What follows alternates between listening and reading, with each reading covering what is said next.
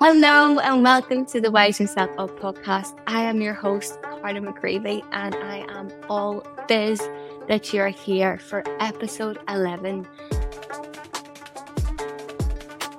In today's episode, I'm going to speak to you about whether I'm going to freeze my eggs and just some other general crack.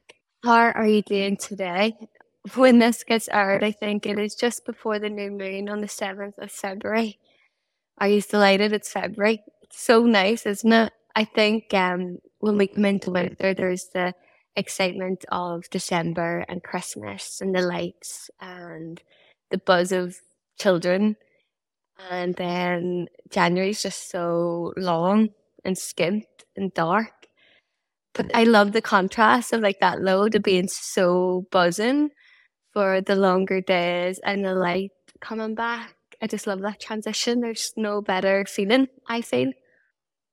I want to thank you so much for being here, for listening, and to each person who reached out and thanked me for sharing my personal share the other week. I think it was 2 episodes ago before Robin's. Thank you so much for sharing your story. It's just so powerful when we listen to each other and we witness each other's experiences. And I think it's just part of the human experience that we want to be validated and seen. Hearing from each of you makes making this podcast my work worthwhile. If it helps just one woman to be with the weight that's inside and encourages more women to use their voice, and it's so worthwhile. I also want to add that there was a lot of you who reached out to say that you had an experience of not being seen and not being heard and not being supported through a really difficult time. However, these experiences really varied, like from deaths in the family to divorces. And it just shows you that we have similar energetic experiences, yet on the outside our lives may look different. What is my crack right now? My life right now, I'm in a bubble. I'm in a gorgeous wee bubble, a lovely wee bubble with an incredible group of women in the Wave Effect course. We are coming to the end, which I feel emotional about. It ends on Wednesday. And it's just been such a deeply enriching month. I've just been loving studying and working with the women and studying myself. And I actually haven't even wanted to socialise. I don't even think I've met one person this month, have I? I don't think I have. No, I have like went to dance and movement. I've met people through movement, but I haven't went for a dinner with anybody. It's just the nature of the way I'm working right now. So the way I'm working right now is I could have a call at 5 a.m. and then I have the mornings of myself, and then I'll start work between 12 and 1, and that'll be me to like 9 at night. I try to do that 4 days a week, and at the minute it's running into like more 5, 6. Well, no more 5. No, just 5. It would be 5. And then I do be strict. Like last week I had 2 days off, but there's a lot of changes that I'm implementing right now and a lot of things that need done. So sometimes it just takes up more time than normal. And yeah, I don't wanna see a soul. On that note, though, I am taking a week off next week. So I'll go to Australia. I'm going to Australia to see wee Defasta. I always call her my daughter. She's just like a younger version of me. So funny. She's hilarious. And she's about 8 years younger than me. But she takes care of me more than what I take care of her. And it'll be good to have some fun. Defasta's in Sydney. And I was in Australia 13 years ago. And I didn't really love Sydney, but the child's there, so I'll have to go. And then I'll go to Melbourne for a few days. And I went to Australia 13 years ago, did the whole backpacking thing at 23. And it's just a delight to go back to Australia as a different woman. When I was 23, I was so different. It was the height of my running addictions, every addiction. Not in terms of partying, but just training and yeah, that sort of thing. And I didn't know my dad then. And yeah, like life just changed so much since then. And I fractured my leg because my body was trying to stop me. And yeah, I was just really mentally struggling at that time in my life. On reflection and everything, yeah, everything changed after that. And like I said, it's just nice to go back a different person rather than the 23-year-old who was drinking loads of goon. Now I will be drinking wine, but it'll be good wine. I'm saying that I'm not really socializing, but I am interacting with 18 women and interacting with people I'm working with. I'm just very, very grateful that my job gets me to connect with women. I just feel like my heart opens more and more, and I think that's the journey through life. It's one of the Buddhist teachings is the bodhicitta, is that we want healing to awaken us, to unfold our hearts that are already there for the taking. And I feel like my job, I get to fall in love with women basically. And it's so enriching, like I said. And yeah, I just feel really, really happy and very grateful that these women trust me and that I get to work with them and I get to be the connector between them and these ancient teachings that work. The practice of coming together in collectives that work, that the Western world has forgotten. And especially with the loss of religion, I suppose, in our communities, there has been a big loss of social connection, hasn't there, since, our grandmother's time? I want to talk to you about the discussion about freezing our eggs. I am not an expert. I do not have all the information. I have not done all the research. This is me doing a personal share. This isn't me speaking from a somatic teacher perspective or a breathwork facilitator perspective. None of that. I just want to share my thoughts because there's so much taboo, so much shame. And I think it's just really important conversations to be having because we are the first generation who has sex for pleasure, that we have contraception, and now we have these tools of IVF and freezing our eggs to help us have children later in life. I am simply speaking about this as a woman of 36 who is single, who would love to have children. What brought me to this conversation this week was one of the gifts of my work. That is, I meet incredible women and I get to connect with a diversity of women and a diversity of ages. And we learn so much from the younger generations and the older generations. And then we get to have like big sisters and wee sisters who aren't related to us, which I love. This woman has done a few of my courses. We've worked together for a number of years now. She's a gorgeous woman and it breaks my heart how big her heart is that she's going through IVF. She reached out to encourage me and to ask me about my decision to freeze my eggs and whether I considered it.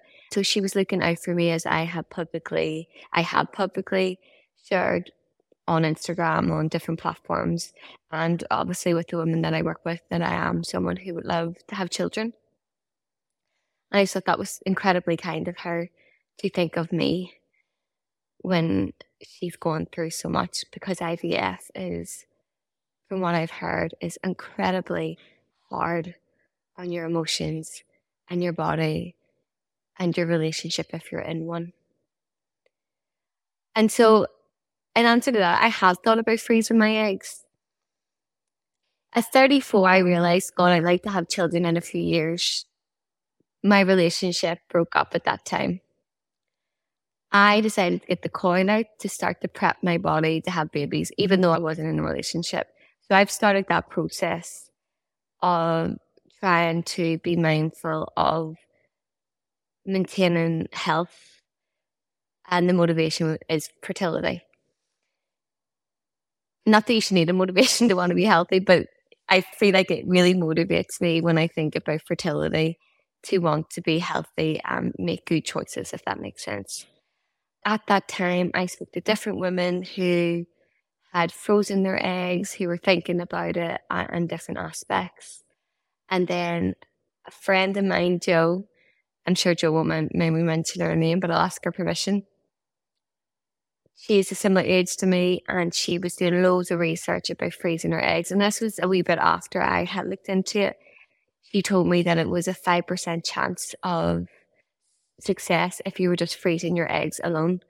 And Jo has made the decision that she will use sperm and make an embryo from a donator sperm. I have made the decision, and it's something I sat with a few years ago, that that would never be an option for me. Now, I can't say never because would have seen me at 40 ordering some sperm. But at the minute, I would be shocked if that was the path that I went down because of personal reasons for me. I know a lot of women choose to do it alone. I know a lot of women do amazing jobs of parenting on their own. I came from a community full of single parent families, and it's just a choice that I would rather not do it alone. I feel at the minute, this is personal for me, that I don't think I want children if I have to do it alone for various reasons. And so when I looked at the statistics of not having any sperm because I'm single and I don't want donator sperm, then I was like, for 5% chance, it costs about $8,000. The amount of hormones you have to put through your body to harvest eggs, I think they basically put your body in a menopause to harvest the eggs, and it's a lot. And I have friends who have completed this process single, and they said that that was very emotional because they never imagined they would be doing the process as a single woman. And for me, at the time when I was processing all this, my feeling was like, no, that's not for me.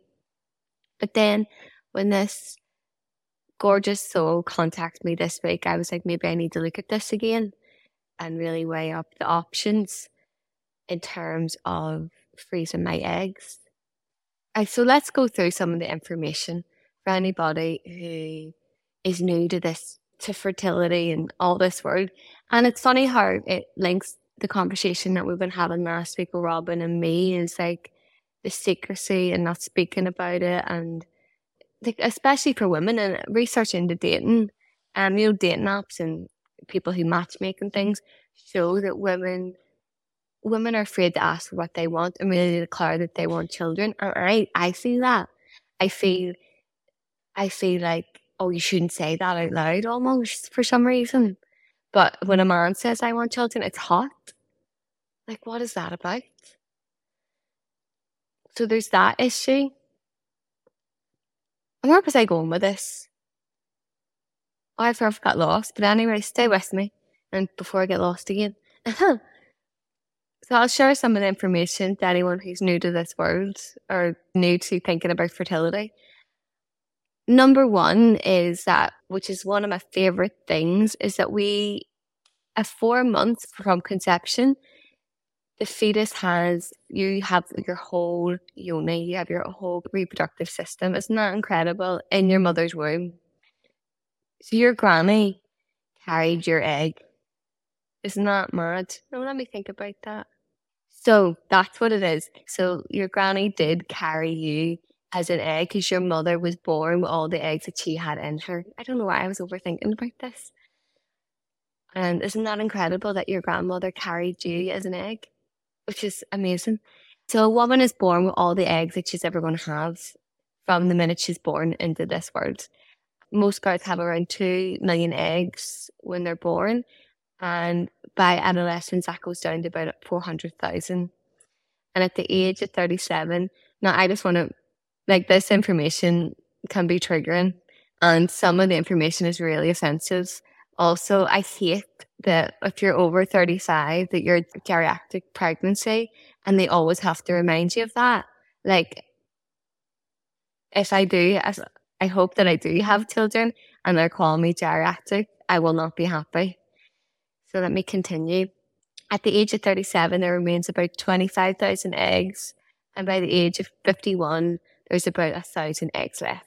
So the problem that comes into fertility as you come into your 30s is that ideally the advice is that I think you're more fertile at 17, which is wild. Who wants to be having babies at 17? You're a baby yourself. And so ideally the advice would be if you were looking at just pure fertility, pure biology of the body, not that you want to have a life or a career or any of those extras. If you just look at pure biology, the woman should be encouraged to have children under 35 if you just looked at the body, okay? But obviously that's not realistic for women who want to travel and have careers and explore different things. This is from National Geographic and different medical research reports, and I'll link them at the bottom. So I'm just reading from them because I had to screenshot the information. So it writes, the quality of the eggs gets poorer as the woman gets older. And so it's not the problem that I would be facing of having no eggs, it's that they wouldn't be eggs that would be of a high enough quality to conceive. And I never knew this, right? So in this report, it says most women think they're losing an egg at a time, but it's a cohort of 10 or 20 a month. Is that true? Apparently it is. Because I know when you go for IVF, they need to harvest a lot of eggs. They try and get the eggs, as many eggs as they can to give you the best chance. And then, yeah, there's some annoying things that so there's one person who wrote a comment underneath this and she's saying time is of the essence. And there's a lot of women who, it's a very difficult thing because there's women who regret not taking more action when they were younger of freezing their eggs, and maybe they didn't have the money and maybe they didn't have the information, and they regret not freezing their eggs. There's also people commenting and sharing about the link between harvesting your eggs and IVF and cancer. And then there's loads of women on this site in different sites. There was two scientists that shared, they were well known in America. I don't know these two scientists. They have a daughter and he was encouraging her daughter, the father was encouraging the daughter to harvest her eggs, and the mother was saying, wait, see what happens in life. But she did it as an insurance policy. That's what my friend Holly used. So that is what you call it, isn't it? An insurance policy. But for me, I think, I don't know how I feel about, it's very invasive to harvest your eggs and to do that in your 20s. I don't know. Do you know what I mean? Because it is a lot, but I suppose if you definitely don't want to have kids till you're older in life. But I do think it's a lot on a person. But also, so this is the flip side. So maybe if I was 26, would I do it? Because I know my eggs were really, really good then. I think, I'm just thinking out loud here. I think it's what would help you relax the most. In the teachings, the spiritual teachings, the Buddhist teachings, they say that everything will unfold for you. The more conscious you are and the more you relax. And you can't increase your consciousness unless you're relaxed. And it's in a state of relaxation, everything flows to you. And it's what I believe in. However, that doesn't mean that you won't suffer and the bad things won't happen. But the practice and the skill would be that always you can relax with what's happening in your life rather than to fight and control it. My best friend Holly was giving me advice about this, and what she said really sounds... No, Holly did give me great advice, but it was actually Kathy, a really good friend Kathy, gave me this advice. It's about what is going to help you relax more. For some people, having the insurance policy of freezing their eggs is going to help them relax and enjoy life. Because, yeah, you might meet someone and have a baby at 30. You know what I mean? You never know where your life's going to fold. This is for people in their 20s. Or, I could meet someone in the next few years and have a baby at 40. you just don't know what way your life's going to unfold. But so say for a person who it was consuming their every thought about meeting someone and having a child, if freezing their eggs took that pressure off, that edge off, because that's not a nice way for any person to be navigating daily, is that feeling that pressure. It's so much stress for the system, right? And it's very natural when you really want something that you feel that stressed. So it makes sense for someone who felt like that, I think, to freeze their eggs. However, for me, I need a wee drink. Don't worry, it's only coffee. It's only 9:05 here. But for me, I feel I just can't face putting all those hormones in my body and doing it alone. Is my gut feeling on it right now? I just don't know if that's something that I want. For those odds, if those odds were higher, I might feel different. It's definitely something that I need to sit with and meditate more on, because my body will let me know what's right for me. Because I just have a resistance to it. I just don't know. I think it's going to stress me out more going through that process because I don't feel stressed about it. I do think after losing my granny and granddad and dad, there was definitely a period where I was like, oh, I just want to fall in love and then everything will be fine and then I'll get comfort from that person. And thank God that's less now. And so now I don't feel the pressure to be in a relationship. I would love to meet someone, but I'm actually very content being single right now. And I would like to be single for a while longer. I would love to have children, but it's not eating me inside. You know, it's not consuming or stressing me. And the thought of going through this would bring a lot of stress in my life. Okay, so these are more statistics. Before 30, I mean, this, continue listening at your own peril. Before 30, women have an 85% chance of conceiving within a year. At 30, those odds drop to 75%, and at 35, the chance drops to 66%, the research has found. At 40, you still have a 44% chance of conceiving within 12 months. Well, I'm enraged at the next part. So men produce millions and trillions of sperm every day, and their fertility doesn't decline until they're 40 to 45. It really enrages me to be raging about this.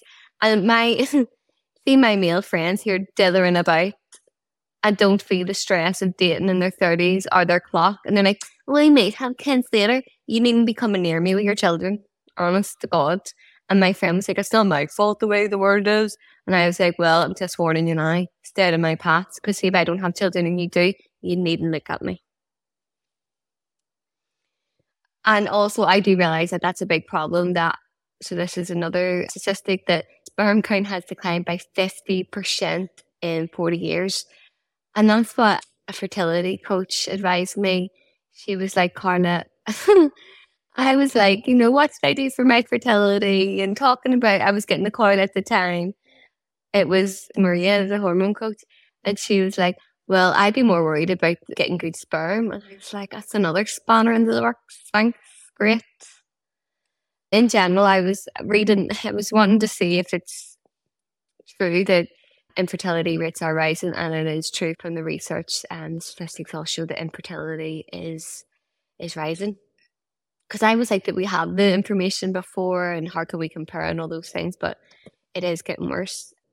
But also there's the other complexity, right? That we're the first generation to use contraception. Like my mum was never on contraception and my grandmother wasn't. Now they were both super fertile. Especially my poor wee granny, like she never got a breath or between her 7 kids. And so with that comes a great privilege. Like I am so grateful that I had contraception to enjoy sex without children. So grateful. And yet I also do feel that we are the guinea pigs. I just don't feel like medicine. Well, we know that medicine hasn't historically really cared for us in the research. We know that pharmaceutical drugs were only tried on men, and they just thought that women's bodies responded the same, and they never bothered to check. And we had all these health implications, and it took them years to click on or to give a fuck. Excuse my language. I think too, like Davina McCall brings this up a lot. She's like, is this really the best we can do with all our advances in science? Surely more could be done in making better contraception and doing better. I mean, the effects of the pill and the coil, like I love the coil. I would have the coil in, no bother. Only I want to have children.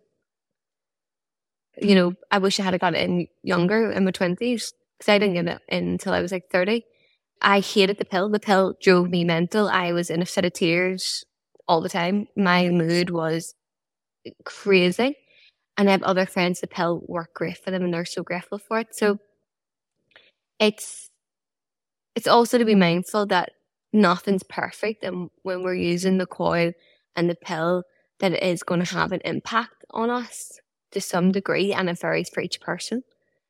We are the guinea pigs of contraception, and they're so careful when they try to trial a male contraception. They were like, "Oh, give them headaches. We can't sell it." I swear to the heavens.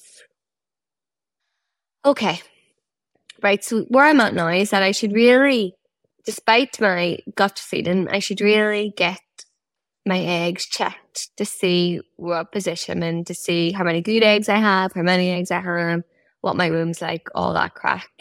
I need to dread because I know I have a feeling, right, that if they tell me it's not looking good, Carla, I probably would go through with harvesting the eggs, probably.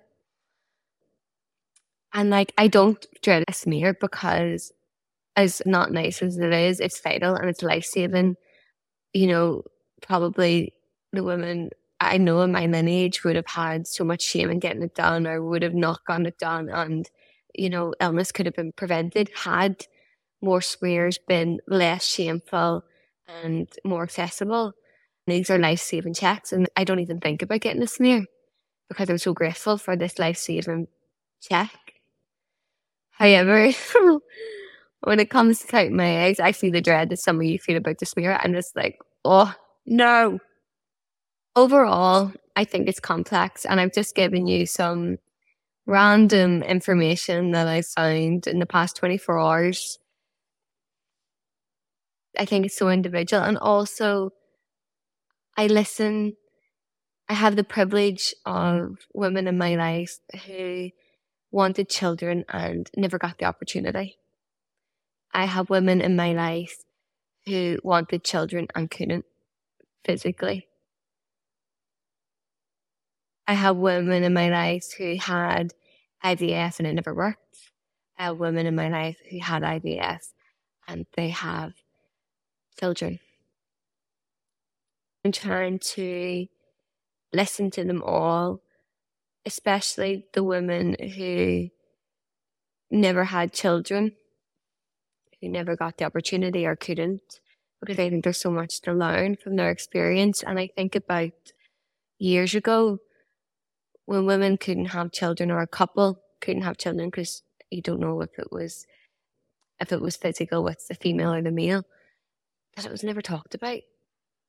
People didn't talk about struggling to have babies or infertility. It was very taboo and you never asked about it and you never spoke about it.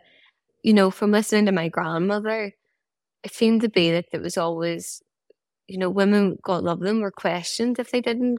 I mean, because maybe back then women didn't want to have children, and back then you were so conditioned to believe that you had to have children, and that still exists today, I think. And I think about these women who never got a chance to share that pain with someone. That really makes my heart ache.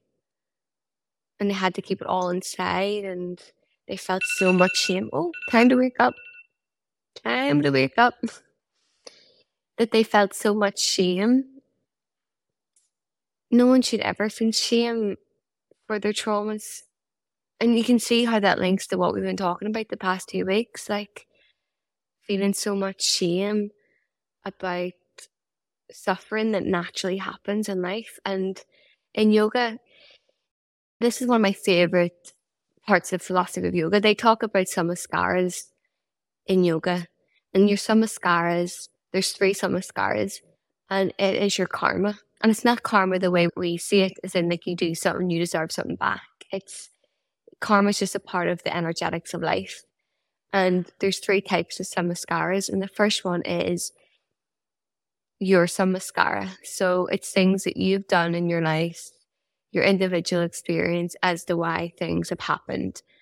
For example, it could be, I'll use my example, I experienced a father who wasn't there, and then I went out with men who were emotionally available.